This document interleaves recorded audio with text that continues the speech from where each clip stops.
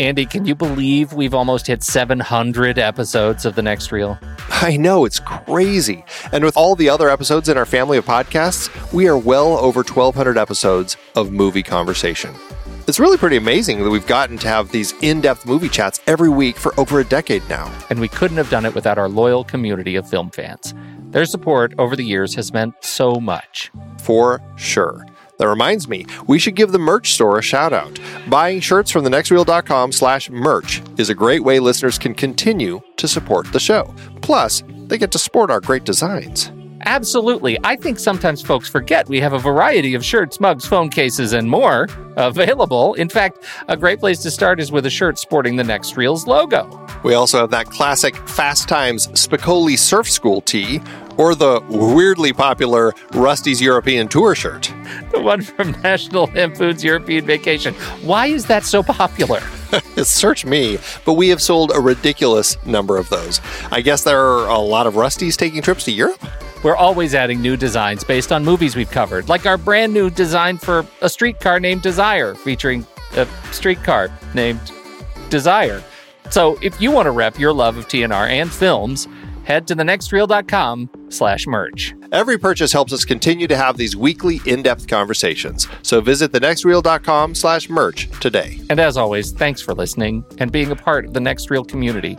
We've got lots more great movie chats coming your way. It's hard to believe that we've been having in-depth weekly conversations about movies since 2011. You're telling me producing this show week after week requires a ton of work behind the scenes. If you'd like to help support our efforts, one easy way is by using our originals page when shopping for books and movies we've covered. Just visit thenextreel.com/originals. Your purchases made through our links give us a small commission at no extra cost to you and allow us to keep having these great conversations. I was so excited for our big Star Trek film franchise series this season. All those movies adapted from Gene Roddenberry's original 1960s TV show. As a huge fan, I know that you geeked out over analyzing the adaptations. Absolutely. From the motion picture to the Kelvin timeline films, seeing the Enterprise crews on the big screen was a dream come true. Our list of source material isn't just all books and plays. We have the original series in our list of source material. You can rent the episodes to watch and enjoy and support the show in the process. For our Millennium Trilogy series, we covered films adapted from the original books that launched Lisbeth Salander, The Girl with the Dragon Tattoo, The Girl Who Played with Fire, and The Girl Who Kicked the Hornet's Nest. As much as I love Fincher's version, the original Swedish versions are the way to go. We also did our Die Hard series in Season 7. I can't believe Die Hard and Die Hard 2 were adaptations. Two of the greatest action movies ever. Well, one of them at least. The other is awfully fun, though. We revisited the classic Mary Poppins for our 1960s movie musical series. A spoonful of sugar always helps the medicine go down. Old Boy was intense for our Park Chan-wook Vengeance trilogy. And East of Eden and Giant were highlights of our James Dean series. And a fun time travel mind bender with Predestination to cap things off. Find all the books behind these adaptations and more at thenextreel.com/originals. Dive into the source material for your favorite movies. Check it out today. thenextreel.com/originals. Andy, I guess that destroying the Enterprise is no longer a big deal for anyone in these trailers. That's what we've done. The pinnacle of Star Trek is, who cares what we blow up? It's not going to be a surprise, so screw it. Well, okay. I mean, the Enterprise has blown up an awful lot. So I guess you're right. It hasn't become a thing anymore. That's right. I mean, after Star Trek 3, when we blow it up the first time, they blow it up again in... When's the next time it blows up? That one stays pretty together until it gets shot at a lot, but I don't think they blow it up again until and then they get the A at the start of 4 or the end of 3. No, it's at the start of 5. I should know all this. We've just watched them all. We just watched all these movies. Wrath of Khan, the Enterprise is fine at the end of that. I mean, it's pretty blown up, but it's okay. Yeah, it's right? In Star Trek 3. Star Trek 3, they do the whole swappy-doo thing. Yep, and then destroy it. They destroy it in 3. Then they have the Warbird in 4. And then they are gifted at the end of 4. They're gifted the right. A. And then Yeah. we see the B at the very beginning of Generations before we're whisked off to join the Next Generation crew with the D, In the D, which they destroy And- promptly in that movie. promptly in Generations. And we get the E. Yes. And they are given the E at the end of Generations. They have the E in First Contact, and it's fine. They survive. They try to blow it up. That's the one where they try to blow it up, but they don't. They fail. They're tricking her. So far now, by First Contact, they've only actually blown up the Enterprise twice. Right. Then we get to Insurrection, Yeah. and they don't blow it up. And then we get to Nemesis. And they ram it, and then they rebuild it, but they don't actually blow it up. Again, they try to blow it up, and they fail. They try a new technique to blow it up. So what we're saying is the frequency of attempts to destroy the Enterprise are It's going pretty up, high. Yeah, it is. even though they are not succeeding in doing so. I want to see the Now- conversation. Now, I know they don't have currency in the Star Trek universe, but it makes me think of Aliens when Sigourney Weaver as Ripley is sitting in front of the panel of corporate people who are talking about, just blowing up a ship and how much it costs. It's like, you just blew up the ship. Right. They blew up the ship. So now we get to the J.J. Abrams era, and in Star Trek, they do not blow up the Enterprise. In Into Darkness, the Enterprise again survives. No, correct. Right. They make us think in the trailer that the Enterprise might blow up because it certainly starts falling apart a little bit, but it does survive. It's the Vengeance that. The Vengeance is the one that failed. And then it's this movie where the Enterprise dies. So, I guess to be fair, they really are only blowing up, no matter how hard they try, they really are only blowing up the Enterprise once per cast so far. That's right. They figured each cast gets it at least once. So I tried, I feel like I opened this conversation. I was deeply trying to take us down the road of absolutely lampooning the series for blowing up the Enterprise in every movie. And it's really once per cast. And I feel like that's a little bit more fair. I should let that go. It's just each cast has had fewer and fewer films in which to do it. And so again, the frequency is going up. That's what it feels like to me. Yes. And really, I think Picard, that is his thing. It's just like, screw it, I'm done. I've washed my hands of it. I'm going to try and blow up the ship. That is what we get out of this whole lesson. Is Picard was the most ship blowing upest captain. Right. He just wasn't very good at it. Yeah, he only succeeded because he put Deanna in charge of the helm. Yeah, and he only failed later because she got better. Yeah, he didn't realize that she'd been practicing. That is the truth. The secrets of the Star Trek universe revealed here. So anyway, I guess it's not a big deal. They blow up a lot of big stuff, and especially maybe it's just because it's the now we're in the J.J. Kelvin universe that all the explosions are giant. And so they just give it away in the trailer. But what I really can't believe more than anything else, Andy, more than anything, they gave up the Beastie Boys song in the trailer. That seemed like it was such a big surprise in the movie. Does it though? They featured Beastie Boys in both of the movies so far. So it's almost like this is their thing. They're going to throw Beastie Boys into these movies now. These guys like classical music. I told you this was that's where the groan happens for me. And it's not the fact that they used Beastie Boys, it's the fact that they do the classical music joke. I hate that. Yeah. I appreciate that they do the classical music joke because they're pointing out the fact that these people are basically, like, put it in modern context, they're like jamming out as they're getting ready to go into war. They're jamming out to, like, putting on some Beethoven or something. It's fantastic. I mean, it's like Ride of the Valkyries, I mean, it worked in Apocalypse Now. I guess you're right. You're right. I didn't even I hadn't even made that connection, but you're right. That makes it better. So did this trailer work for you? It does. In the sense of very modern trailers, it works. Once you've seen the film and you realize like how much of the movie they really give away, it's kind of gotten past the point where they show just all the big action moments. We see all the big action moments in this trailer, but not only that, they also are now giving away climaxes of said moments.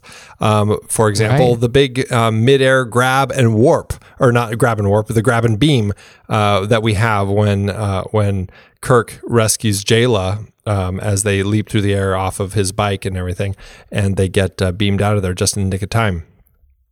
That's like a great climactic moment to that whole thing, and it's revealed right there in the trailer, along with the witty punchline at the end of it. So it's frustrating that they're at this point where they're showing so much of everything and really kind of ruining some big moments. Yeah, I think so too. It's really frustrating for me to watch some of this. I mean, I get it. I think the lesson of sort of the journey of Star Trek trailers that we have gotten, for me at least, is I'm so glad I'm not a professional trailer cutter, because I understand it's got to be just a nightmare working between studios and editorial on the film to actually do something that meets all the needs. It feels like the business requirements of trailer of the trailer is absolutely in the way of the story, and my heart goes out to these people, because man, it feels like they gave up some great surprises. Yeah, absolutely. Is that music? It's a good choice. Hey, well played. We got no ship.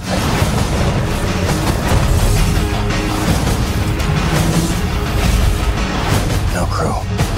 How are we gonna get out of this one? We will find hope in the impossible.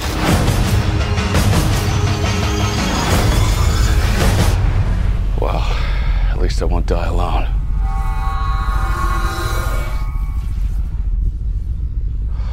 Well, that's just typical.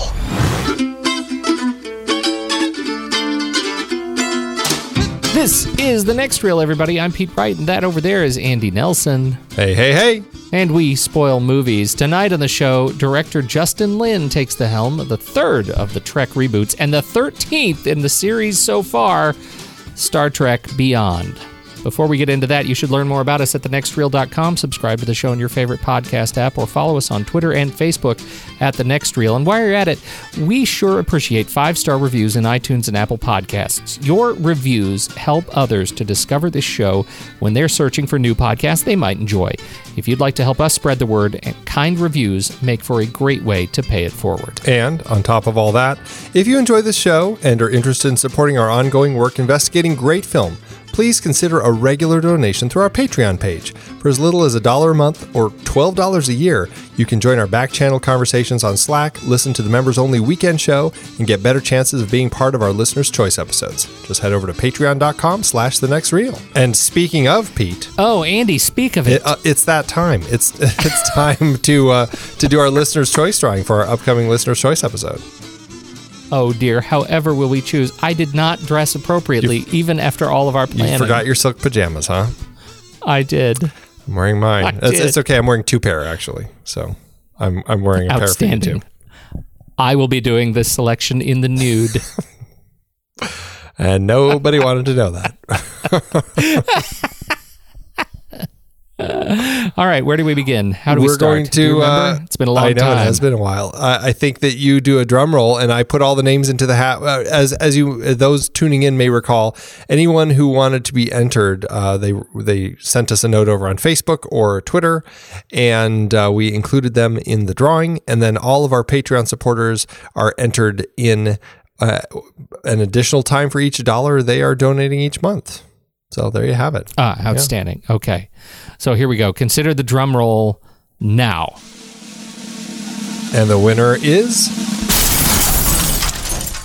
the Mel Bowie, one of our new Patreon supporters. No way. Yeah, she's fantastic. Won an entry to pick our next movie that we're going to talk about on our upcoming Listener's Choice episode. Outstanding. Yeah, that's exciting. Well, it's going to be really, she's another one coming from down under. That's right. Congratulations, the Mel Bowie. We will be in touch very soon. Looking forward to it. Shields up, ready. Andy, this movie, I'm a little bit tortured by this movie. Are you really? You know what I mean? No, I don't know. am. Tell me. Because I feel like this movie suffers 1,000 paper cuts. Let me take you back to last week. You and I did a podcast last week on Star Trek Into Darkness. Correct. And we were not bullish about that movie. No. Certainly not as bullish as we thought we were. I went out to dinner with some friends, and one of the members of the couple, it happens to be a listener of the show. I've spoken of him before. Uh-huh. He surprised me because I didn't know he was a listener of the show, and he told me, he says, "Hey, you and me, we need to go out, just you and me, over a beer, to talk about Star Trek Into Darkness." I said, "Really?" He said, "Yeah." He said, "I watched it again. I watched the movie again." And I said, "Yeah, and you've listened to the show?" He said, "Yeah." And there was some of it, you were right. I agree with much of it, but I feel like you went really far over the ledge, and I need to pull you back. Because I imagine what he's going to say is the movie is redeemed by the fact that it has a lot of fun going on in it, and that fun should redeem the stuff that's just frustrating and aggravating for the likes of you and me. I don't know how successful he's going to be there. Let's cut to now. We're going to do a hard cut, smash cut to Star Trek Beyond this week, Andy. Okay. Time has passed. This movie suffers 1,000 paper cuts because I feel like if I were to step out of my head a little bit, then I would really hate this movie. But there is so much just like color and flash and fun that I forgive probably more than the average Star Trek nerd would allow me to forgive. And certainly my inner Star Trek nerd suffers. For example, the teeny tiny dog aliens at the beginning that are... They do the whole force perspective trick on us, and they make them look very large. Those are called Teenaxians. Because they're teeny? Teenaxians, Andy, because they're teeny. I don't like that very much, but I have such a fun time with the sequence that I am forced to laugh along with it and enjoy it. And so overall, the film, I think its heart is in the right place, and it is imbued with so much action. Now that I feel like the J.J. Kelvin timeline has officially settled in, and it's shown me its true colors. And since I went in expecting that, I found I enjoyed the movie more than I probably should. I really, really enjoy this movie, and I have no qualms saying so. Really? There are so many problems with this movie. You're right. This. I mean, all of these films so far, I mean, if you really sit down and break them down, there are problems left and right. But I have as much fun watching this as I do the first Star Trek that J.J. Abrams did. Yeah. I just think it's just a joy to watch. And yes, I mean, there are so many nonsensical plot threads and plot holes and logic issues and things like that all through it that when you really step back and think about it, it doesn't make any sense. But, you know, I have so much fun with this movie. I think, like you said, the heart's in the right place. The characters, I really enjoy the characters in this as they kind of separate and they each have their own little adventures. We get just a really nice blend of everything throughout this that I really kind of love this one. I am relieved, even though I guess I feel more guilty about the fact that I enjoy this movie. I am so glad we're on the same page. It's so close to beating Star Trek as my favorite of these of this new trio of films. You know, I waver because I feel like Star Trek had so much love from me just because it was fresh and new and all of that. Who knows? This might one day surpass it, but it hasn't quite yet. This film opens, and our crew is deep into their 5-year mission. So this is, you know, if this is the whole series was to be a prequel of the 60s Star Trek, you know, where they were on their 5-year mission. This is the first time with this new crew that we actually get to see them there. And for that reason alone, and we're going to talk more about this, the opening of the film in our deep scene dive, but for that reason alone, I adore the setup of this movie. I think that is absolutely perfectly well earned, and I think as we explore all of the characters and their relationships and their little pairings as we go throughout the course of the film. I think we see new sides of them. It is very even-handed. There is no, underwear modeling in Right. the film. It is just the character relationships. I think they actually had a really solid sense of where they wanted these people to be in the universe and how they wanted them to contribute in new and interesting ways. And I was really impressed with that. Yeah, it's nice seeing them get separated into groups that you wouldn't necessarily expect them to be split up into. You know, how you have Uhura separated with Sulu, and the two of them. Right. I mean, what business do they have even speaking to one another? They're just. And Chekhov and Kirk. I mean, normally you'd put Bones or Spock with Kirk, and then you could kind of separate from there. But it's like all these little pairings that you're not quite used to, and because of that, it made it feel fresh because you're finally getting to see some different interactions and the way that people are working with each other. I found that really exciting, and then of course the introduction of Jayla when Scotty meets her. I found her such a fun and exciting and interesting character.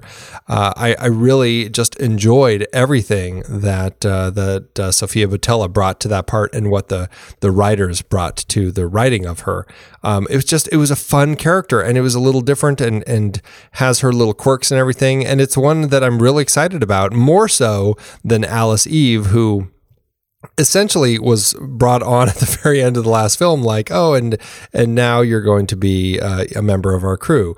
Welcome. And then, of course, she's gone. And not even a mention of her or the fact that possibly she's the mother of Kirk's son, at least in the other timeline. Yep. It's like, I'm curious where that whole thing went, but they clearly dropped it and brought in Jayla instead. Very James Bondian, sort of just swapping out of the females. But I really am hoping, like when we got to the end of this one, I was really hoping that Jayla ends up being kind of a new member of the crew. I think that would be a fantastic addition. Oh, I think so too. I think she'd be a lot of fun. It's a great character. It's a fantastic character design. The makeup is wonderful, and it made for some delightful art design in the marketing of the film. Like, it just really hand to glove paid off with the way that character works in and beyond the film. The film is written by Doug Jung and Simon Pegg, co-wrote the film. Simon Pegg plays Scotty. Can I get your a judge's ruling on Star Trek Beyond's Scotty versus Scotty in the other two films? Well, it feels like a film that Scotty wrote, because it's like, hey, I'm going to put me into the fray with everybody else. I'm not just going to be hanging out with Deep Roy, working in the engine room. We're actually going to be out in the field doing stuff with everyone else. And the fact that he ends up paired with the cute alien, it's like, okay, this is clearly something that he is writing, because it just feels like something where he's getting some moments like other people get these big moments. He's getting this big moment where he first hops out of his escape pod and it's on the edge of a cliff and he has to dive off and grab onto the cliff. Of course, it never shows us how he gets off that cliff, but somehow he does. But it's just like he really does turn into a much more heroic, interesting character.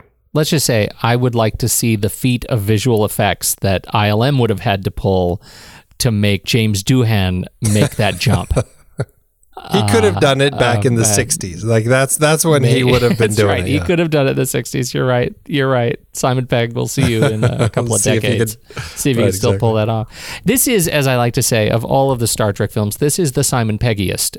Not only does he get the hero moments, he gets to mouth off to the captain too. You have to write the film and write yourself into that kind of a moment when he starts saying, "Oh, Captain, she's lost a lot, Captain," or whatever his line is. As he holds up his hand, and she's lost people too, Captain. he might as well have stuck his tongue out on his way out the door.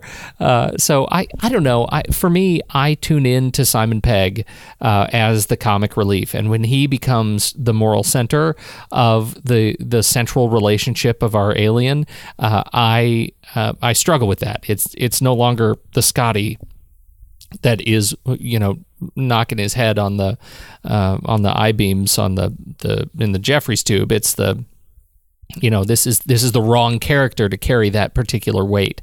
And so this is one of my nits in the film it's merely an issue of taste, I think, because I wasn't expecting it. I'm not adjusted to it. I really like Simon Pegg as Scotty in the first two movies, and this one, he's a little bit too serious for me. There isn't enough of that levity. Some of that levity, the weight of the levity is picked up even more robustly by Bones, and in the Bones and Spock pairing that we get through the middle of the film, which I quite like, and that's another point of some consternation, I should say constipation, by great Trek fans who find, the injured Spock's deluded laughing and crying as something way too far afield, and Bones, constant refrains of the original DeForest Kelley Bones lines, in a pig's eye. Those sorts of things as being too much. What did you think of that? I can certainly see that. And by the point we hit this film, where yet again we have Bones saying, "Damn it, Jim, I'm a doctor, not a fill in the blank," which he's done in all of JJ's movies so far. And I don't recall if Bones ever actually said that kind of standard line in any of their films. I know it was said in the TV show, but I was like, gosh, did he actually say that in a film? I really couldn't remember. But just the fact that it happens so much here, I do feel like this is a point where the writers might be hitting a little bit too close to fan fiction, and not enough of just kind of keeping the characters, like finding their original core without having to just repeat lines from their original characters. I don't need a doctor, damn it. I am a doctor. That's in Star Trek. I'm a doctor, Jim. I'm busy. Star Trek. I'm a doctor, not a physicist. Star Trek. I'm a doctor, not a torpedo technician. Into Darkness. I'm a doctor, not a beamed out in Star Trek Beyond. So yeah, he does it 3 times effectively in the first Star Trek, and then once in each movie after that. But never in any of the movies. What's even as Bones? No, as it turns out, not in any of the movies. But what's even funnier about that, though, is that, and this was actually the point I wanted to bring up, that Bones, even though Bones doesn't say it as much, I'm a doctor, nada, is a refrain picked up by the other series as well. Voyager, the holographic doctor, says it all the time. I'm a doctor, not a voyeur. I'm a doctor, not a bartender. I'm a doctor, not a performer. I'm a doctor, not a counterinsurgent. I'm a doctor, not a database. I mean, he says it all the time. I'm a doctor, not a dragon slayer. Come on. That's so funny. And Dr. Bashir in DS9 says it a handful of times as well. So this is, even though Bones doesn't take sort of, he did it in the original series, even though he doesn't say it in the movies, as it turns out, it's definitely a Star Trekian refrain, and alternate reality Bones is by far not the guiltiest of parties. That's interesting. I guess it's become just a Star Trek trend to kind of, it's one of those things where they kind of pay homage to the older stories, but they do it so frequently. There are times where it does start feeling less like an homage and more like, they're spoofing it. And fun/funny lines like that easily can fall into that camp. That's something that I did start feeling like when that line came up in this one. I'm like, okay, they're getting close to hitting that point where it feels like fan fiction, because they keep saying these same lines so often, and I guess that's kind of the same thing, as to what your point was, as far as, are these characters kind of hitting that line, or are they kind of crossing it? And I guess I didn't have a problem with Spock when he was, bleeding out and possibly dying.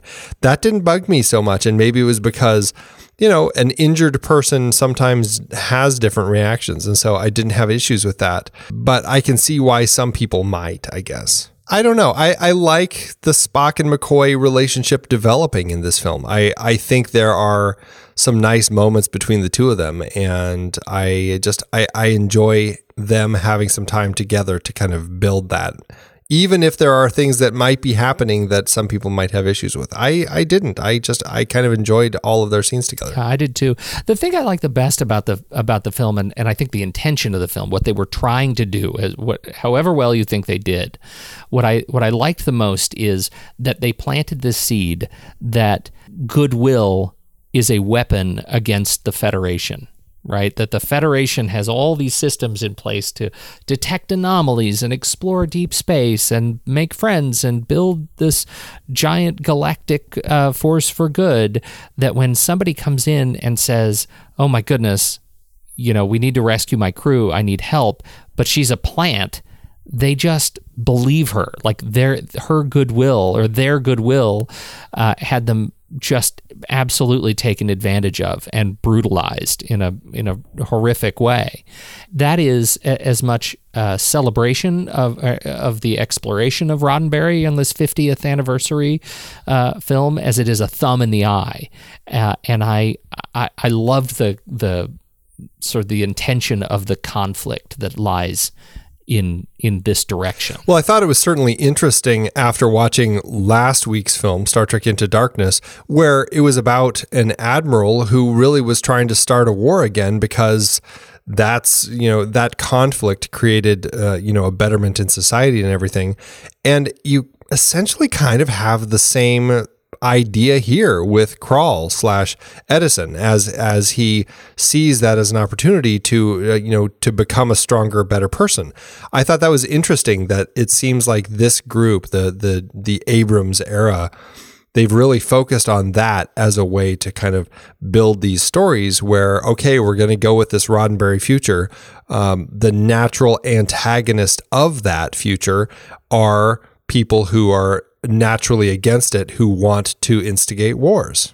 I actually didn't see it quite as much that way. For me, this film is much more the coal miners' conundrum. We have a deeply entrenched industrial mechanic here, and that is in this case the military, but if you look at the coal miners example, that is a major energy complex that requires a lot of people to do the jobs, and suddenly, quite literally overnight, the entire fundamental business of coal and of steel and of any of these big fossil fuel industries changed. And thanks to automation and changes in political will and cultural will, they just changed. And it created a huge group of people that are just out of work. For me, that's what this movie is about. This is not about an admiral who is completely in his right mind, or I should say not necessarily his right mind, but he is aware of his faculties. This is a guy whose job was taken out from under him, and he feels betrayed by those very people who he feels used him, and doesn't feel like the future is the one that he was going to be a part of. And so this is as much his sort of revenge story, and not as much the Federation has is willing to get blood on its hands story. He's not the Federation anymore. And I think that's a challenge I had with it, is just I don't think it's clear enough why he needed to be genetically altered to make this story an important one. He was genetically altered just so he could live longer. Right? live long enough. See, I wasn't. I don't think that was terribly clear. Like why did he need to be infused with the alien DNA to actually make that work? Well, I guess I understood why he wanted, like, by infusing himself with the alien DNA, he would prolong his life. But of course, it made him have to, suck out the life force of other people, essentially. But what it didn't clarify was why did that help him eventually get back to the Federation? Like, what was his end game there? Because at the end of his video, he talks about how, but next time you see me, watch out, or whatever he says. That's where it's not clear. I can understand maybe, okay, we got to get out of here. We're going to prolong our lives by using this alien DNA in the hopes that we'll be around long enough for them to come rescue us. But why is it all of a sudden turn into, okay, but now we're going to use this and attack you or something? I can understand, like, maybe if the alien DNA tainted their way of thinking and all of a sudden it changed their thoughts to much more warlike thoughts or something like that. But the fact that all of a sudden it's like, okay, is he just angry at them now and he's going to, use the alien DNA to prolong his life so that he can figure something out? But he's just going to be angrier longer. I don't know. See, and I think you just described my challenge with it, which is that it is not clear what his motivations are, like how he got to the point of feeling that this was the direction he needed to take and this was his mindset. Like, was he poisoned by the genetic alteration? Is the genetic alteration what allowed him to control all the drones? Is it like I feel like there were a lot of holes in his relationship with this planet and what it allowed him to do, and whether or not he was just naturally vindictive at the change that was going on around him, or that he was somehow poisoned by the treatment that he was undergoing that caused him to be more of an antagonist. It is. It's a problematic element of the story that, I mean, everything about Krall and his need to get back to the Federation is frustrating because, okay, so first of all, he needs this device that from this extinct natives that they'd had it here. He has one of them. The other one was tossed into space. Conveniently, it's now this artifact that Kirk ends up with after this opening. Very convenient, considering losing something in space is, how are you ever going to find that again? It's awfully convenient.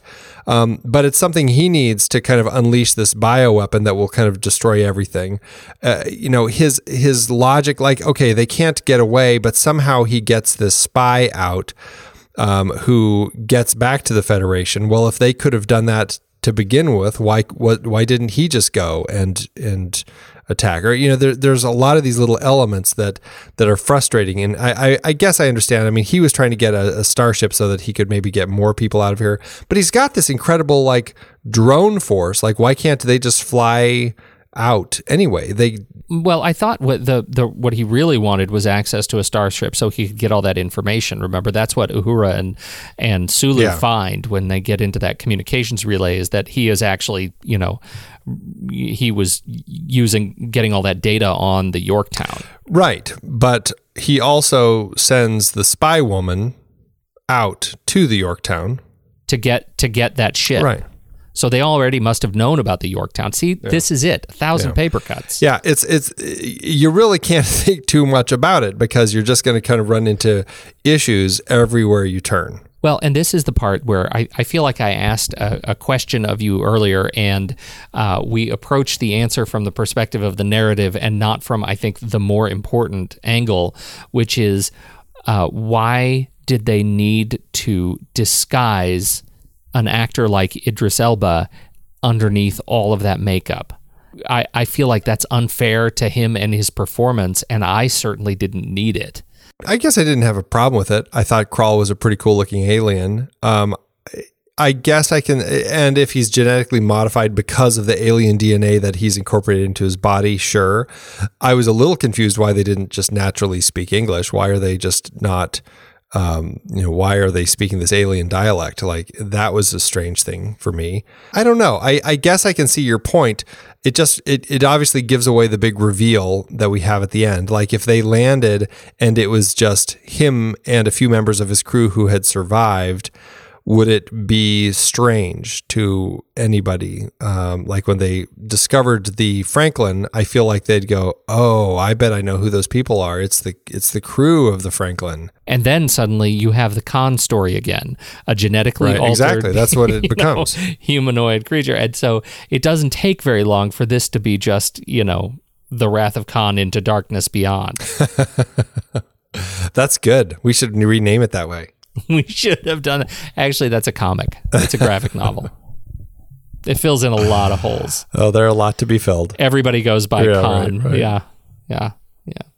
Okay. Well, so in any case, I think this is a movie with its heart in the right place, though there are a lot of sort of frustrating things. I do think it's cool that the we were talking about the using goodwill against the Federation as its weapon, and I think he talks about that a lot, right? Unity is not your gift; it is your strength. It is your greatest weakness, which is a good angle, and I think it's great that it's the xenophobe Warhawk, right, Crawl, who really he's the militaristic sort of character who just wants to protect Earth from these forces, who believes that these alien forces should not live together, should not commingle, and he becomes an alien. Like that, if anything, is the defense of that genetic DNA melding, that he has to become an alien, and yet he can't shake his own xenophobic tendencies. That's pretty interesting. Yeah. There are some very cool shots. We talked about the death of the Enterprise. First of all, I think the actual takedown of the Enterprise by these drones is magnificent. Oh, it's such an exhilarating open, and it happens so early. Not an open, but it happens so early in this particular film where you're like, wow, okay, that's where we're kicking this thing off, huh? We're going to start with pretty much the Enterprise being demolished and crash landing on a planet in pieces. Great stuff. And I think they did it with an interesting amount of respect to what has come before. First, we actually, the sets, the demolishing of the sets, the production design, the giant segments of this ship that were put on those huge rotating gimbals were just beautiful. To actually show, these characters crawling on the walls and the ceilings in ways that we don't normally see them. We don't have J.J. Abrams shaking the camera here. Like they did some really great stuff, exhilarating stuff to pull these sets apart. But to then have to allow this Enterprise a saucer separation mechanism, I think is a great nod to the Next Generation, which has been, exactly not respected in so far in the Abrams lore. And the final shot during the death of the Enterprise, where Kirk is staring out of his escape pod, and we just see his face in reflection as the saucer section is being torn apart in the rocks on the planet, I think is one of the best single shots in the film. I loved it. Justin Lin gives us a lot of unique camera perspectives that I really enjoyed, because it felt like he was just giving us something that we don't normally see. That was one of them, because we pretty much join Kirk in his escape pod when he's on the bridge, and we eject with him as we leave the bridge, and all of a sudden we're up above the saucer and we're looking down on that whole destruction. That was fantastic. Likewise, when the Enterprise leaves the dock at the Yorktown, and you're like on a GoPro, pretty much locked on like under the saucer section, looking back at the ship, as all of a sudden it goes whoosh, and it just kind of whooshes out of the dock. I mean, it's just like, wow, that was a really interesting perspective I've never seen before, as it stays and everything else just whooshes past it. It happened all through this, and it was really exciting that he was just playing around with that, giving us some new shots and new angles and new perspectives of things. I love the way you put that, the sort of GoPro angle. It really felt like that, fixing cameras to things that normally don't have cameras affixed to them, I think is a real sign of Justin Lin's kind of visual aesthetic. I thought it was great. We also now have Gay Trek.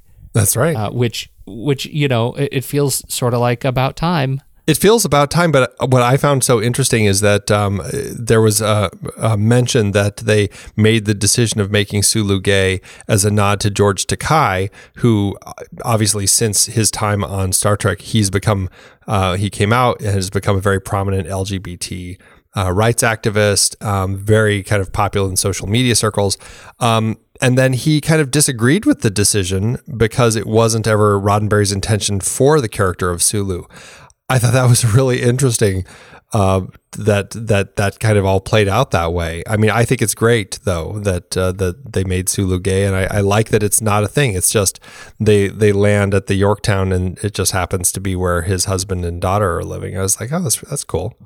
Yeah, I absolutely agree. I think it's fantastic, and I can't.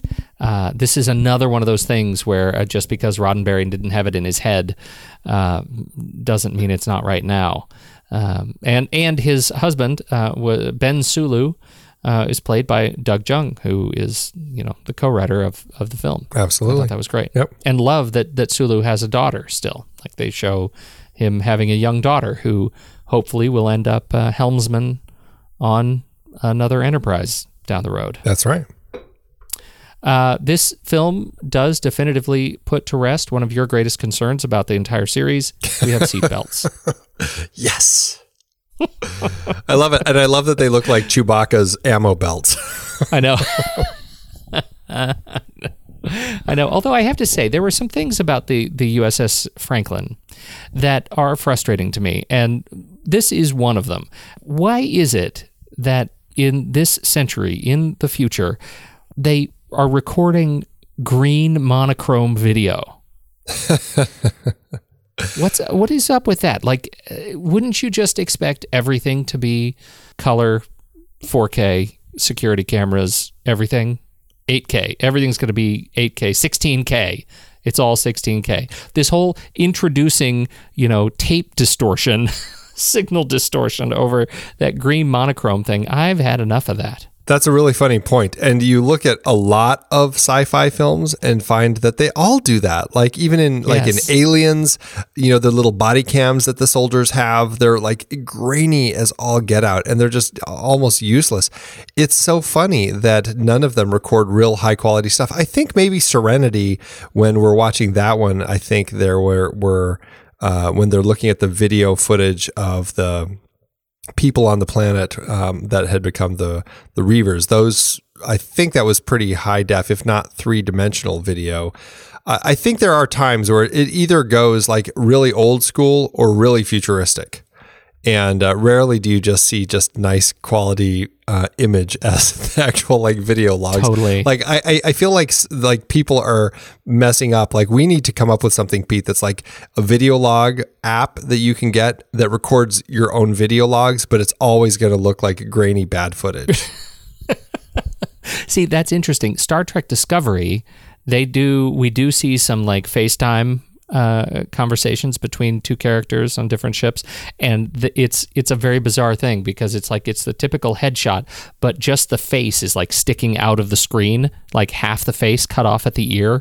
That's where the screen starts, and the face is like this face mold that's sticking out of the screen. So it's in 3D, but it's in color and very crisp. Interesting. Very interesting. Yeah. And that's a prequel to all of this. Well, they realized, when they lose money, it's like, some of this technology doesn't matter so much. That's right. It has to go. All right. So this film was shot not in Hollywood. No, yeah, this was the first one where they shot it almost all in Vancouver. I'm sure it was for tax incentive purposes. But I thought what was interesting is all of the sets and everything they built up in Vancouver. I'm guessing all of the tree locations were probably shot around the area in British Columbia. And all of the Yorktown sets were actually shot in Dubai because the city had such a fascinating futuristic look that they're like, oh, this would be great to do as kind of this really kind of futuristic spaceport. And I love that. I love the architecture, and I was like, this was really creative way to make something work like that. So I think that they put to good use their variety of locations and sets. It's amazing just how little they had to actually sort of redress Dubai to make it look like a futuristic space station. And if you have the latest Apple TV and you turn on the screensaver, they do this beautiful, like I'm sure it was shot in, it feels like it was shot in 8K, but it's been downsampled to HD and 4K. And it's this super, super slow, like beautiful aerial drone shot across over that river. And you are in the Yorktown. I mean, it's amazing. It's amazing when you stop to think about it. Just that I had not made that connection until I'm watching that movie, and then the screensaver came on while I went up to go to the bathroom or something, and you're in the Yorktown on the screensaver. It's amazing. That's hilarious. Let's. Do you have any nerd questions, Andy? Well, I have one about the Yorktown, speaking of that particular area.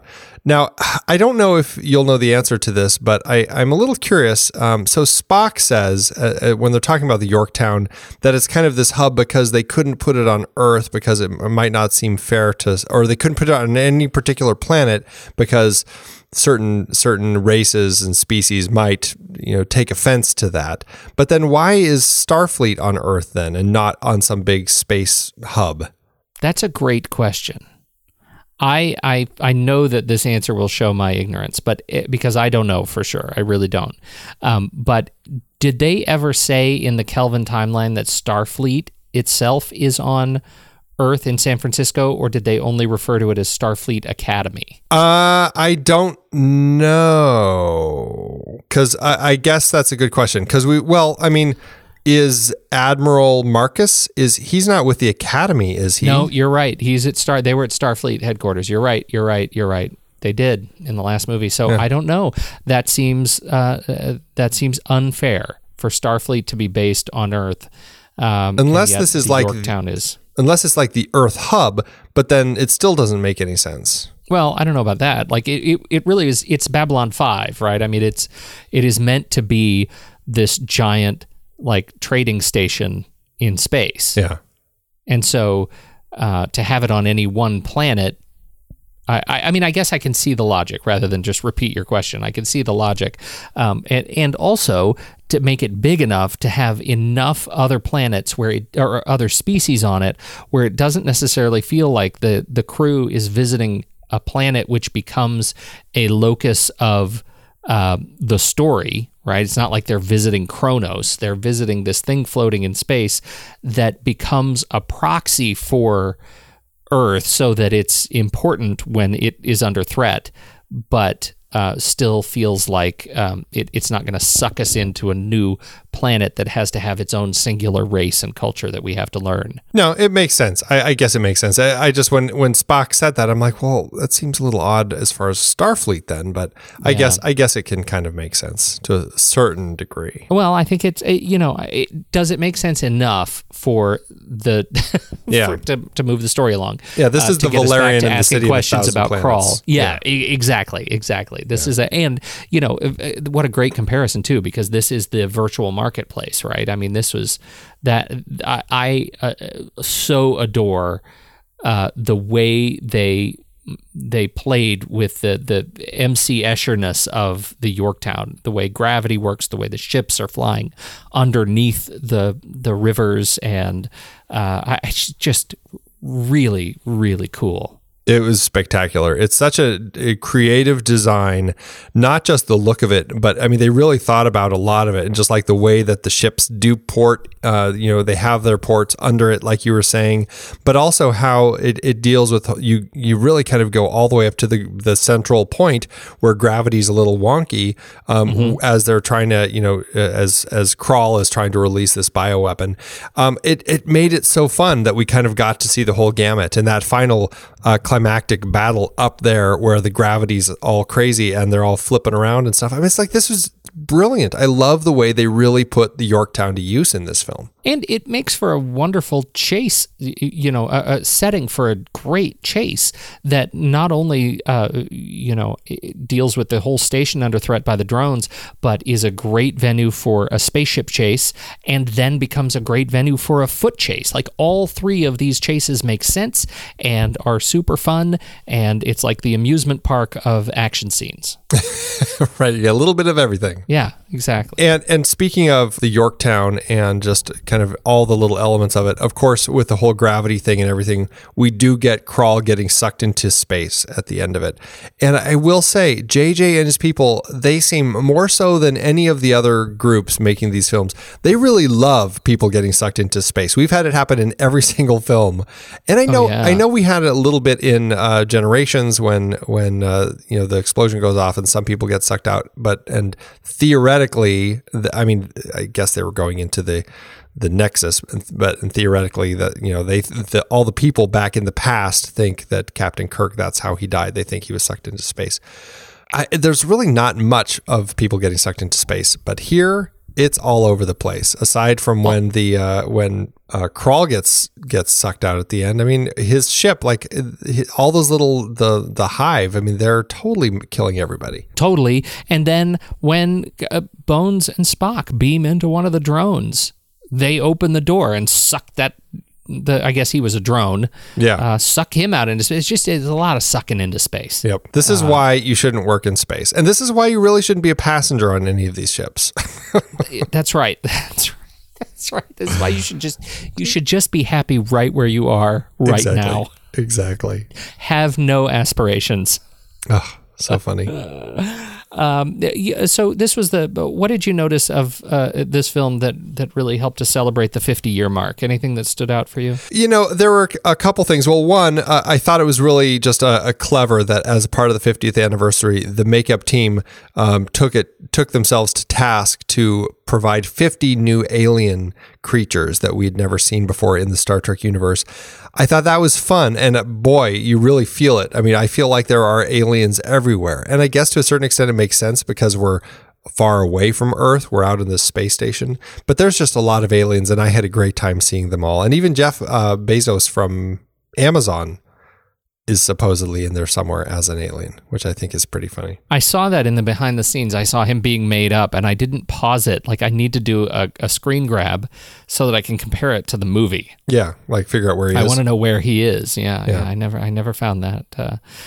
So I also really loved having the cast doing the captain's pledge. I thought that was one of the best things, just especially now closing out this whole series, all 13 films that we've looked at so far, we finally get like multiple people reading that line. And I love hearing each of them kind of just doing their part and everything. And I thought it was great having Uhura kind of finish it off. I thought that was a nice finish to that whole thing. And, not to mention that this film marks the end of two sort of eras. The first is obviously Leonard Nimoy had passed, and Anton Yelchin had passed. And so to hear his voice in particular, that we at least got to capture that, knowing that he's not going to be recast going forward, that, that was the last of this wonderful character. And it's neat that we got it.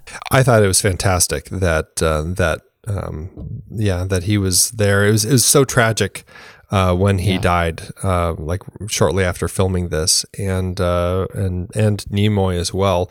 Although, I mean, I think Yelchin, it was just such a tragic accident. Shock. Yeah, that was just awful.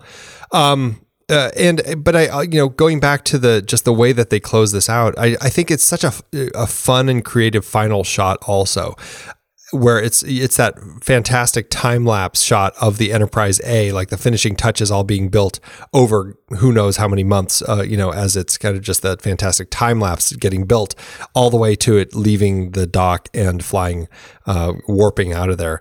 Just a brilliant way to do the last shot.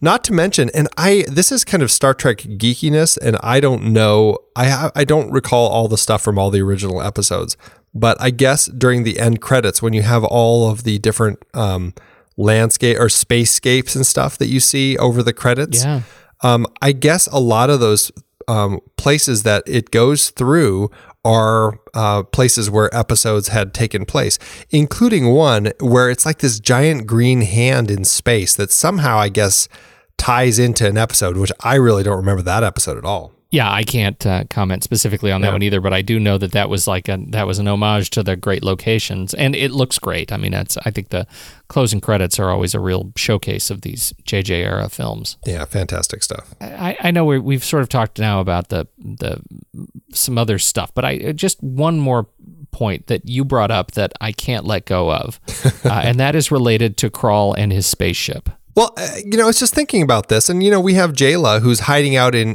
the USS Kelvin, and she's kind of got this invisibility cloaking device thing that she puts on it so nobody can find her, and so she can stay hidden all this time that she's been trapped on this planet. The thing that my question is, this was Edison's ship. Edison became Krall.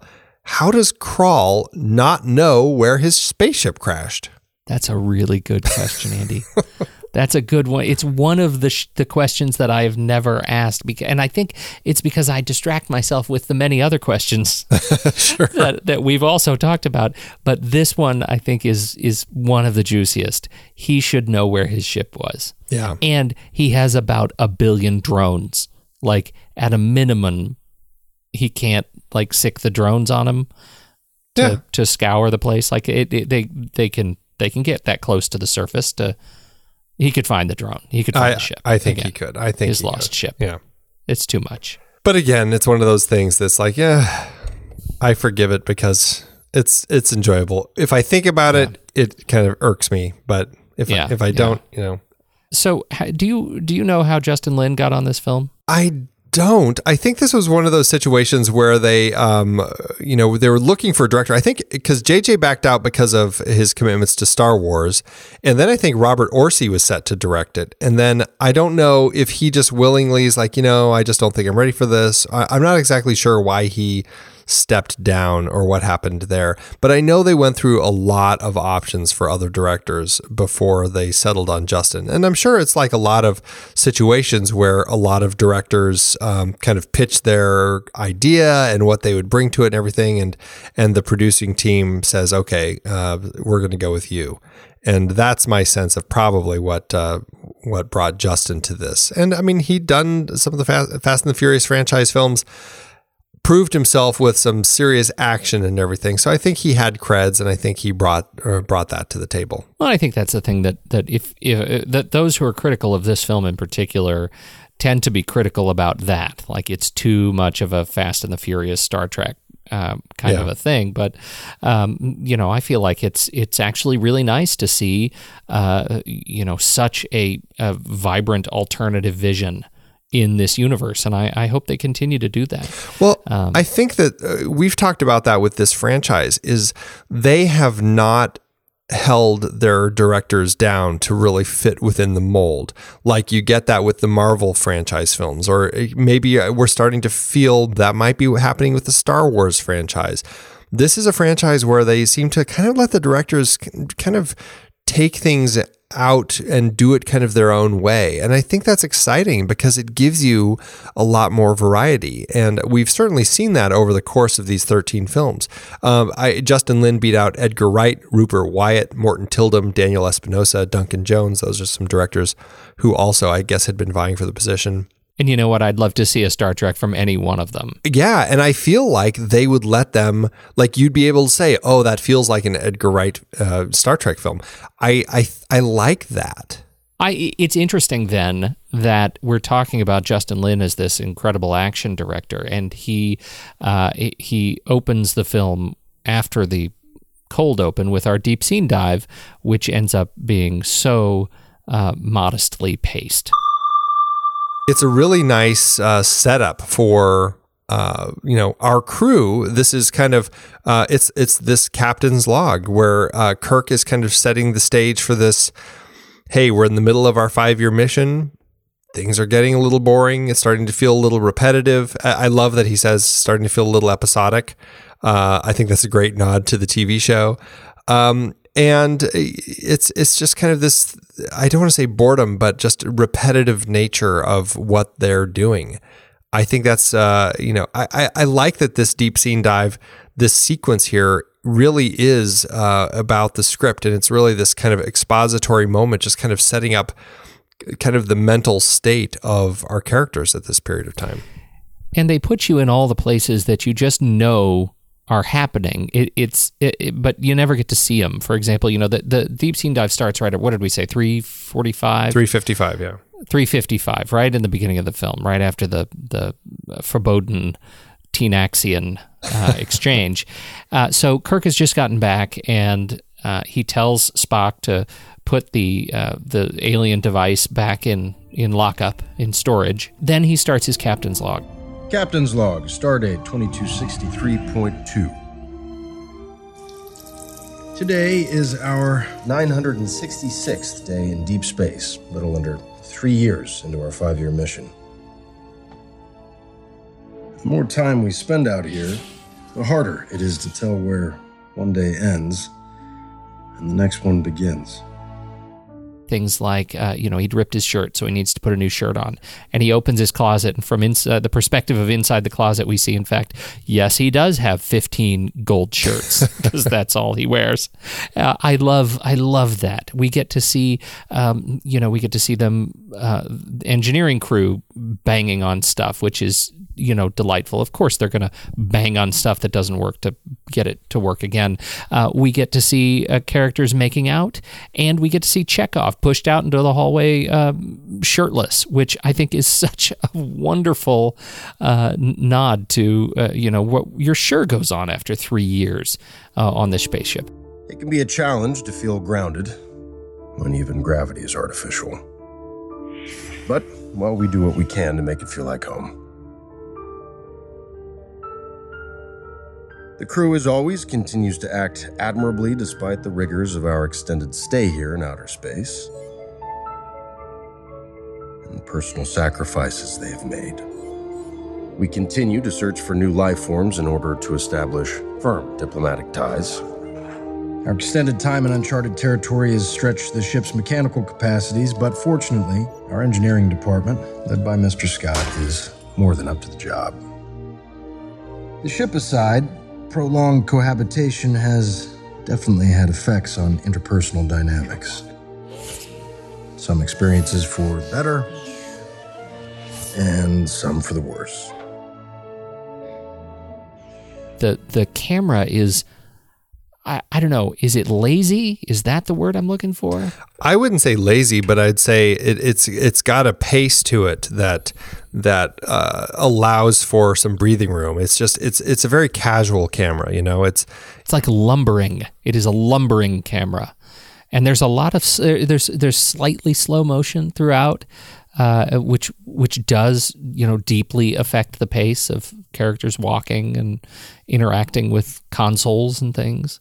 Yeah, and it's just done in a way where it fits so nicely with his log, and it makes it feel very much like it's like recollections. It's stuff that he sees all the time, and he's just thinking about it. And so the fact that you might have some that feels a little slow-mo or just the camera's drifting and stuff, it feels like memories, and it just feels like these are the things that the captain just kind of keeps living day after day, and it just kind of is all blending together. Cinematography is done by Stephen Wyndham. He came over with Justin Lin from the Fast and the Furious franchise, and that's certainly not all he's done.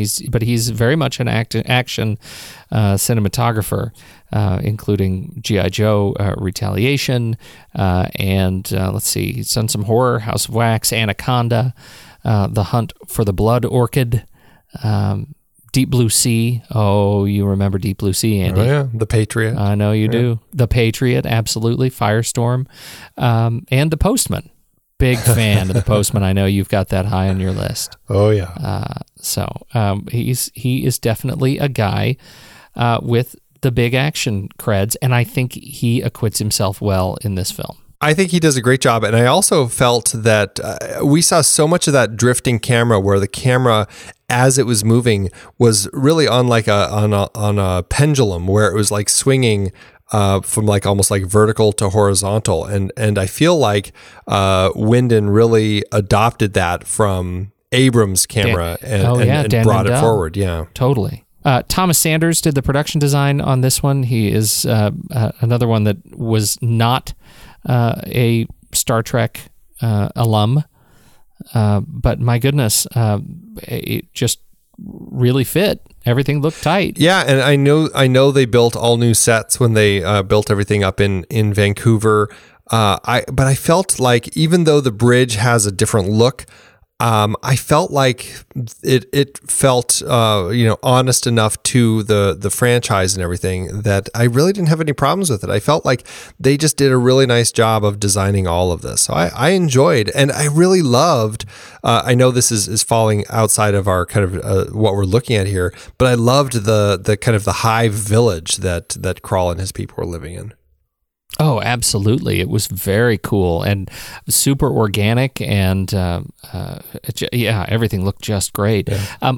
I just really like the fact that the production or the design changes in the ships in particular, the Enterprise in particular, was well earned because we know it had been retrofit. We saw it being retrofit in the last movie, rather than just oh look, it's a new ship. Yeah, right. That made me so mad in the first part of the series.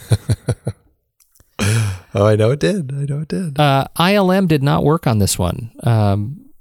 Barco Escape, Double Negative, Rodeo FX, Stereo D, Kelvin Optical, Atomic Fiction.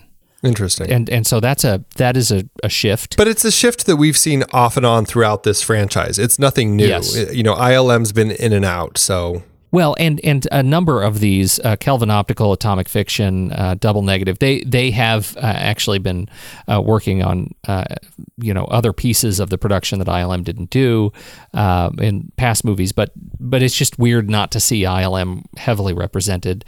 I will say that I think the effects, the ships, they all looked really good. The only effect I had a problem with, and I had a problem with it when I saw the film for the first time in IMAX, and not so much on the small screen, the beam in of the motorcycle in motion is wonky to my eye. Huh. Interesting. And it's the first time I looked at it and I thought, wow, I feel like that thing's just sliding all over the place and shouldn't be. Yeah. But apart from that, man, everything looked just great. I loved the smoke that turns to that crystalline wall. Oh, I think that's so cool. Yeah. The beams were great. I mean, you've already mentioned the warp trail is fantastic. Like all of these signature visual elements look just great. Yeah, great team. And we only get a taste of it in this bit since mostly it's all set based. But we do start and end this scene with shots of the Enterprise. The first shot is just a really nice shot of it as we kind of, as it goes under us or under the camera. And then the other one is that fantastic warp. The team that did the Enterprise on this, you already said it, but I mean, I just think they did a really nice job with the detail of the Enterprise.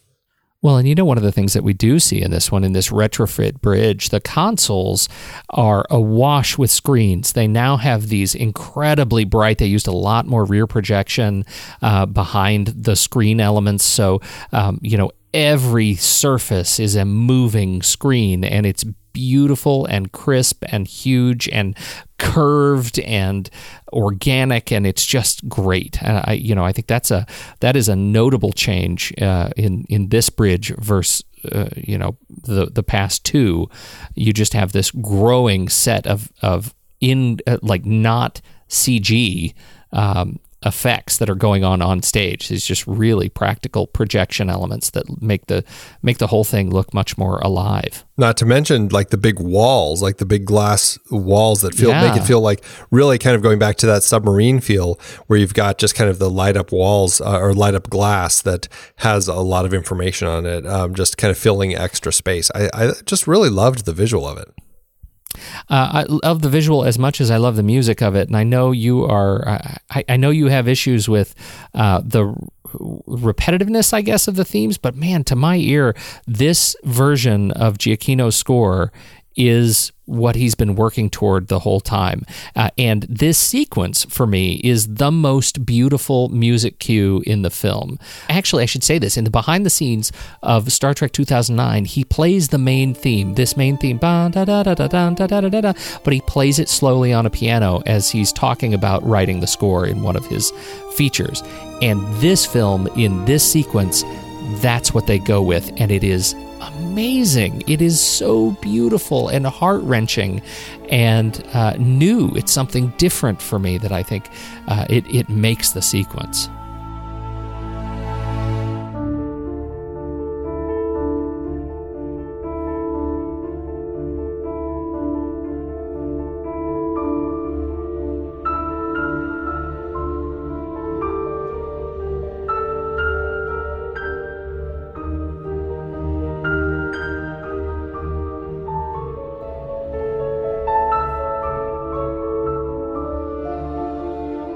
Well, it's a beautiful piece of music that does fill it. You're right. I really love this score, and I love this particular track. But I will say my favorite track from this score is the one when they go to the Yorktown. It's pretty much the very next track when they land. I think the Yorktown theme is just one of Giacchino's best tracks. It's just a really powerful piece.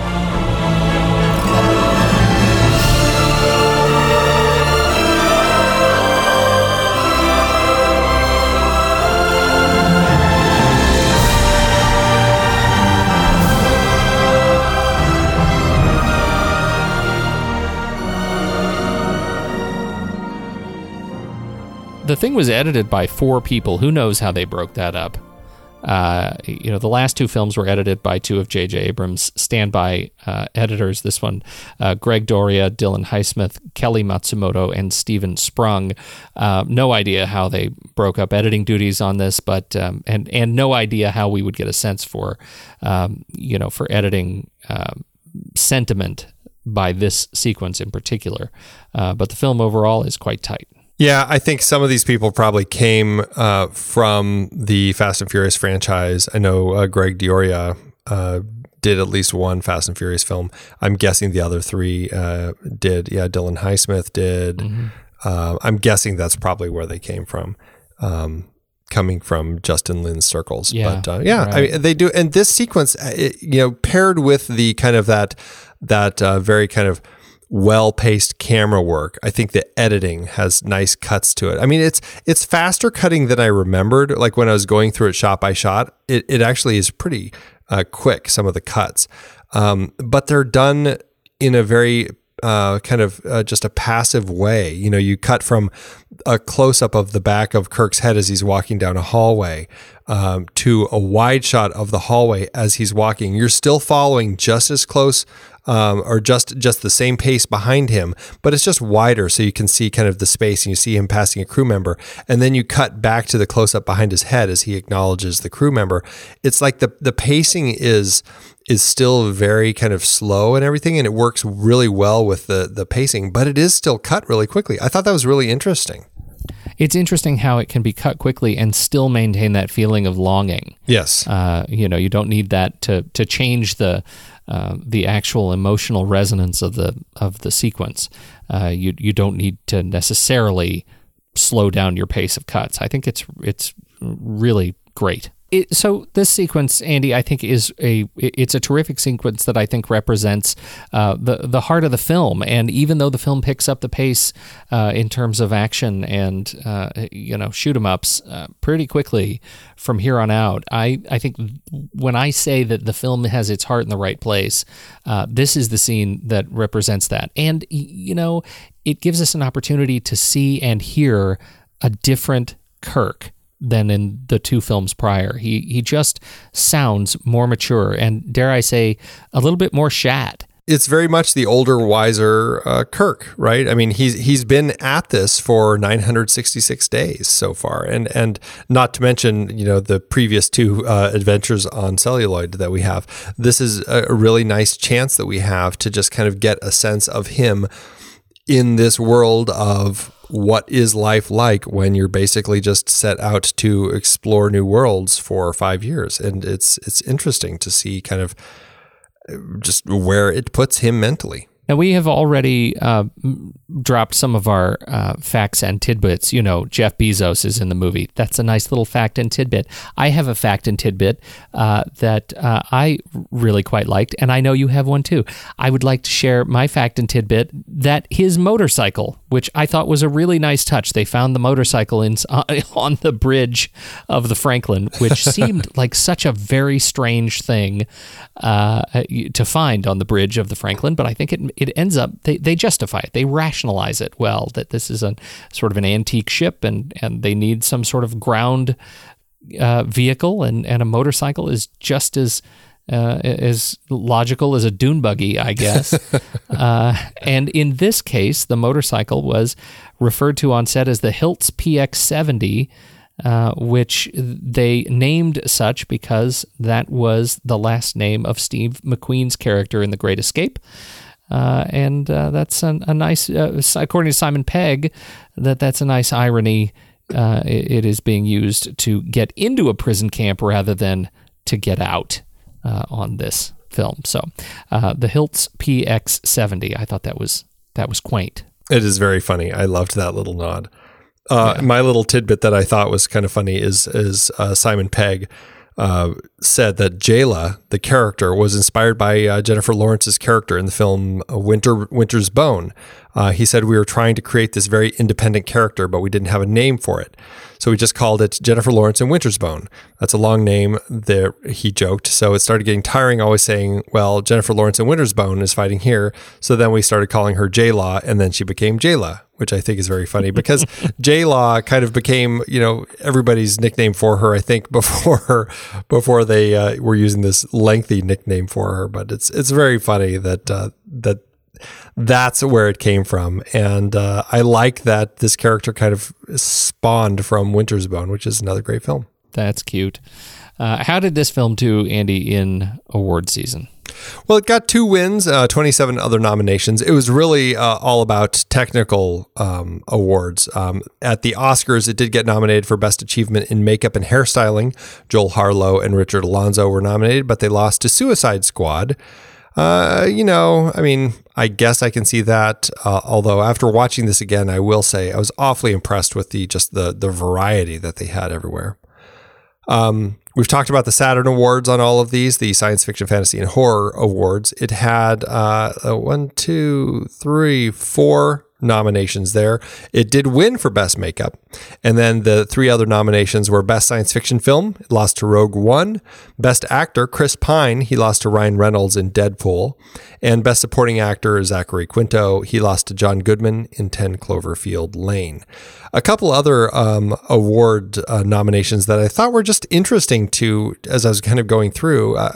They're kind of more interesting than the usual critics awards and different awards from different areas and stuff. There was the Hollywood Makeup Artist and Hairstylist Guild Awards, which they won for Best Special Makeup Effects. The Kids' Choice Awards, which is the Blimp Award. I really loved these. It was nominated for Favorite Villain, Idris Elba. He lost to Kevin Hart for The Secret Life of Pets. Oh man, that bunny is so good. It really was a great character. The Favorite Butt Kicker, Zoe Saldana, was nominated, but she lost to Chris Evans in Captain America: Civil War. I thought that was an interesting one. And then this was a great award, the BFFs Award.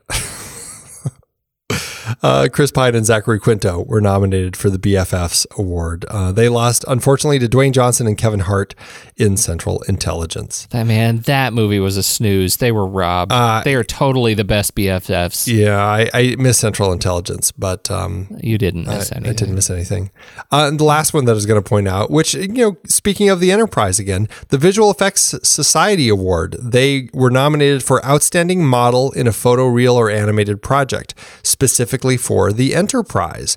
Dan Nicholson, Reese Salcom, Chris Elmer, and Andreas Maninka were nominated, but they lost to Deepwater Horizon. So, which was also amazing. It was pretty spectacular. That model of that Deepwater Horizon was gorgeous. Yeah, it really was.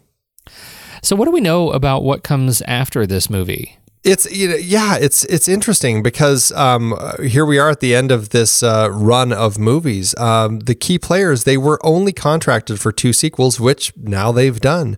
JJ has been tied up with Star Wars and Mission Impossible 6, another Cloverfield film, everything else that he's working on. But he does actually have an untitled sequel listed as being announced on IMDb. With Chris Pine and Zachary Quinto. They've now signed on. I guess John Cho has signed on. And apparently Chris Hemsworth is showing up as attached also. I guess that the J.D. Payne and Patrick McKay, we didn't even mention them. They were 2 writers who were actually brought on to originally write this film when it was just called Star Trek 13. The people just weren't quite happy that the ideas weren't working for this particular film. And so they ended up replacing them with Simon Pegg and Doug Jung. Yet here they are. Payne and McKay are writing, at least at this point, the next Star Trek film. So we'll see how that all ends up playing out. But right now, they have a tentative release date of June 21st, 2019. So very curious to see what happens with the franchise. But, I'm curious if they're ever going to do like any more films, like reboots of The Next Generation, or are they going to bring Deep Space Nine or Discovery or any of these other Star Trek groups to film? I think that ship has sailed. I don't think we're going to see any more of the non-Kelvin timeline. Do you? Of the non-Kelvin timeline? I don't think so, but I thought it would be interesting if they explored those stories in the Kelvin timeline. Like, what would the Next Generation world look like in this timeline? Yeah, that's interesting. Like, I don't know. Would Picard have hair? That would be the best. Oh, man. Oh, that would be great. And they just meet up with him later in life. So he's just an older man who never went bald. Right. That would be great. How'd this do in the box office? Well, Paramount gave Justin Lin and his team $185 million to make this movie, the second highest in the franchise. It opened July 22nd, 2016, opposite Lights Out and Ice Age Collision Course, and it easily took the #1 spot in its first week. It only stayed in the top 10 for 4 weeks, though, but it still went on to make $158.8 million domestically and $184.6 million internationally, giving it a total gross of $343.5 million. That gives it an adjusted profit per finished minute of $1.3 million, putting it in 8th place on our list. When looking at the profit to cost ratio, it's actually in 10th place, just ahead of Insurrection and Nemesis. Hopefully, though, they will keep this franchise going, as they do seem to be on a good track. So I hope it keeps going. Oh, I do too, Andy. I found myself really just pleased enough after this movie, pleased enough to want to see another one. So I'm going to see that trailer. It's going to hit, and I'm going to be giddy all over the place. We are at a point now where I think had we ended our series after, Into Darkness, I might have been a little bit dour. Yeah, maybe. But I'm definitely on an upswing here. I am bullish for Star Trek. Bring me another one. I'm in the same place. I really enjoyed revisiting all of these, and I found myself enjoying kind of almost all of them more than I remembered, particularly the ones that I remembered not liking. I ended up liking almost all of them more than I had remembered. Absolutely. I think we should rank it. Let's do it. Head over to flickchart.com/thenextreel, or just swipe over in your show notes of your podcast app of choice and tap on the Flickchart link there. That'll take you straight to this movie, where you can add it to your rankings and see how it compares to ours. All right, first up, we have Star Trek Beyond, or Oh Brother, Where Art Thou? Well, that's again, it's a very difficult block. It really is. Very difficult. As fun as I have with Star Trek Beyond, it is Oh Brother. I feel like I have to go with Oh Brother. I do too. That's really disappointing for me. Yeah, me too. I guess lucky for Beyond that it didn't hit the Oh Brother block on my own Flickchart rank. Yeah, right? All right, Star Trek Beyond or Christmas in July? Star Trek Beyond. Oh, Star Trek Beyond. Star Trek Beyond or no? I'll say Star Trek Beyond. Yeah. Star Trek Beyond or A League of Their Own? Ooh. I am Star Trek Beyond. There's no crying in Star Trek. I really need to say A League of Their Own, but I'm totally okay letting you have it. All right, well, let's see how okay you are. No, I'm just going to let you have it.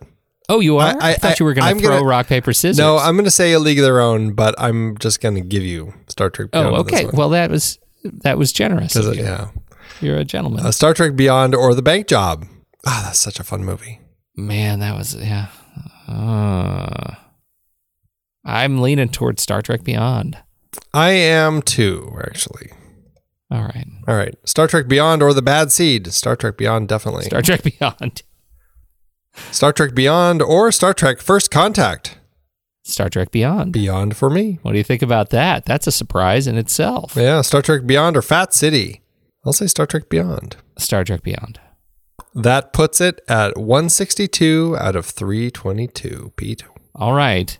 That Oh Brother block is vicious. Well, what it's done, Pete, is Star Trek Beyond is now immediately below Oh Brother. Oh Brother. So what's going to happen now, depending on where future movies fall, Star Trek It's Beyond... the Beyond block. It might be the Beyond block. On the other side, we have the Hot Fuzz block. So it's some really good movies like right in the middle here that are tricky to get past. The Great Wall of Flick Chart. What is this? What's it look? Does Beyond look like on your personal flick chart? It was when I first saw it, I gave it a 3.5. After rewatching it, I just had so much stinking fun with it, and even with the problems I have with it, I feel like it's such a joy to watch that I'm giving it 4 stars now.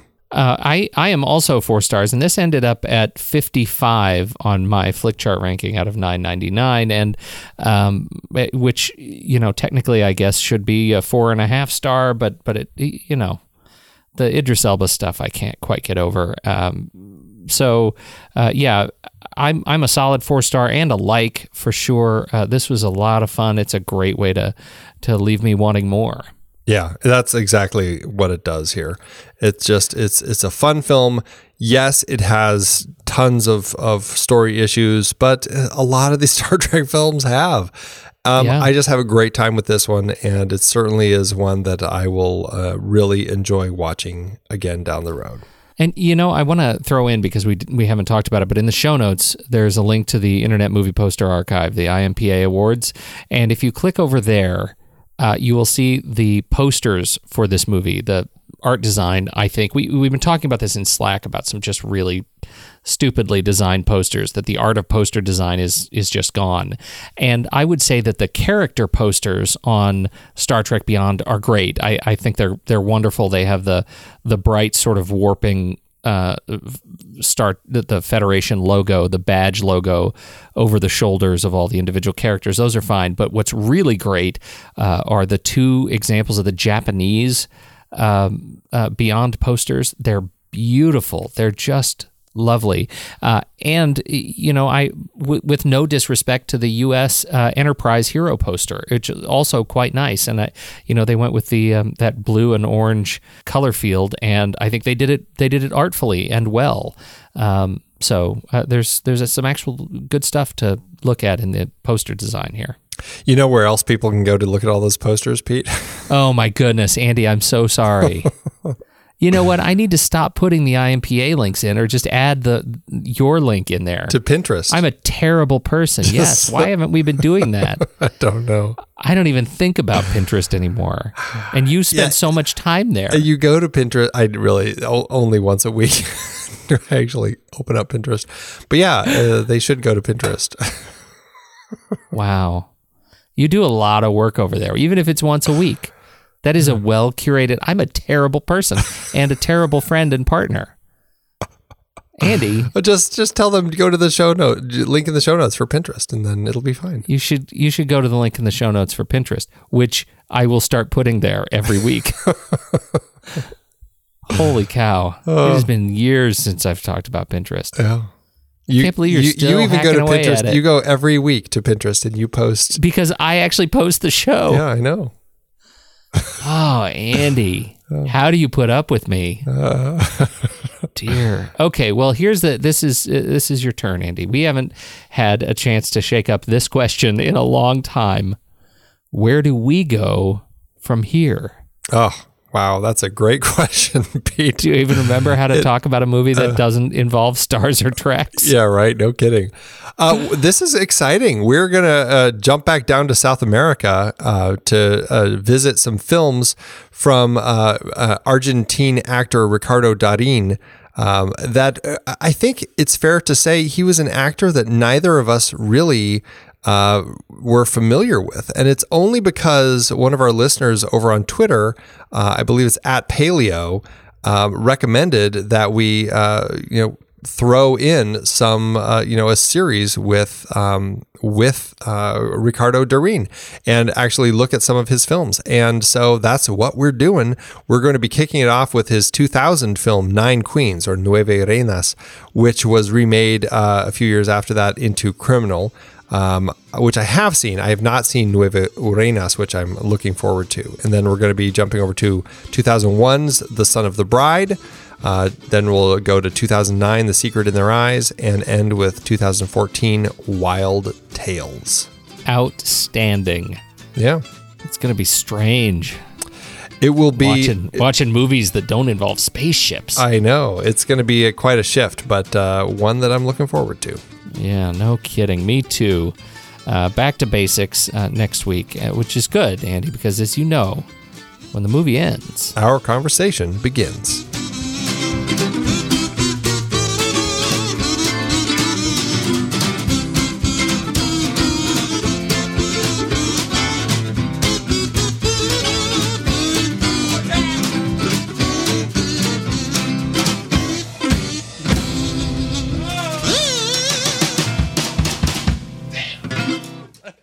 Amazon giveth, Andy. As Amazon always doeth. Oh, here we go. Mm-hmm. There are some people who were not crazy about some things. There definitely were. I don't know if that surprises you at all.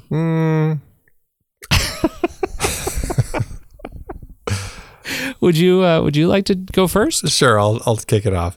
I have one by J. Aaron Bellamy, who says, just one of many reasons not to see this movie.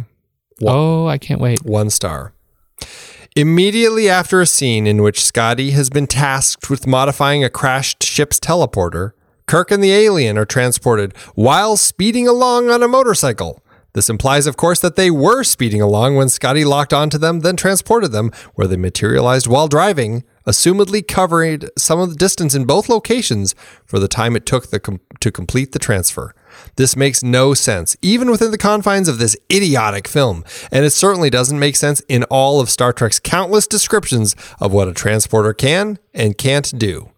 Even worse, the scene looks terrible. Well, okay. There you go. 1,000 paper cuts, Andy. 1001, Pete. 1001. Joe Pizzorno, ND, says that this movie was a huge disappointment. He says, I am a huge Star Trek fan, but this movie was a huge disappointment. This movie had a weak storyline, but much worse was the terrible, quote, science. One reason the original Star Trek was so good is that Gene Roddenberry, he was a family friend, hired science fiction writers for many of the episodes. The stories were valid extrapolations of emerging science and innovative and even courageous dramatizations of the social issues of the day. Kudos to the actors for doing the best they could with a seriously flawed script. Friend of the family. Let me just drop Friend of the family. He does. He points out, he dropped in. His family's very important. He's got some points. And there's some truth to that. And if you go back to the genesis of the series, the writers who were working on the show went places if they hadn't already been places. You know what I mean? I'm saying places in all caps and quotes. Mm-hmm. They went places. Time will tell where Doug Jung and Simon Pegg go, if they go places. Feels like they're on the road. I don't know. Yes, it does. All right. I got to go places. Thanks, Amazon. I've been podcasting since 2006. In that time, I've tried countless hosting platforms. But in August 2022, we switched to Transistor to power all of our shows here at True Story FM. And it's been a game changer. I love that Transistor allows unlimited podcasts and storage without extra charges. We can publish so much content, and we do. If you want to start up a podcast, do yourself a favor and host your show on Transistor. With their one-click publishing, you can get your new show onto all the major podcast directories effortlessly. And their website builder lets you quickly build custom sites for each show. The detailed analytics are invaluable too. You can access all kinds of listener data anytime. Oh, and the versatile players allow you to embed episodes anywhere to reach new listeners. Plus, the team behind Transistor is super responsive and keeps making the platform even better. After using countless hosting services over 15 plus years, Transistor has been, hands down, the best podcast partner for us. If you want a hosting platform to take all the worry out of getting your podcast out into the world, go to thenextreel.com/transistor and check it out. Support our show and support your own show by going to thenextreel.com/transistor. Start growing your podcast today.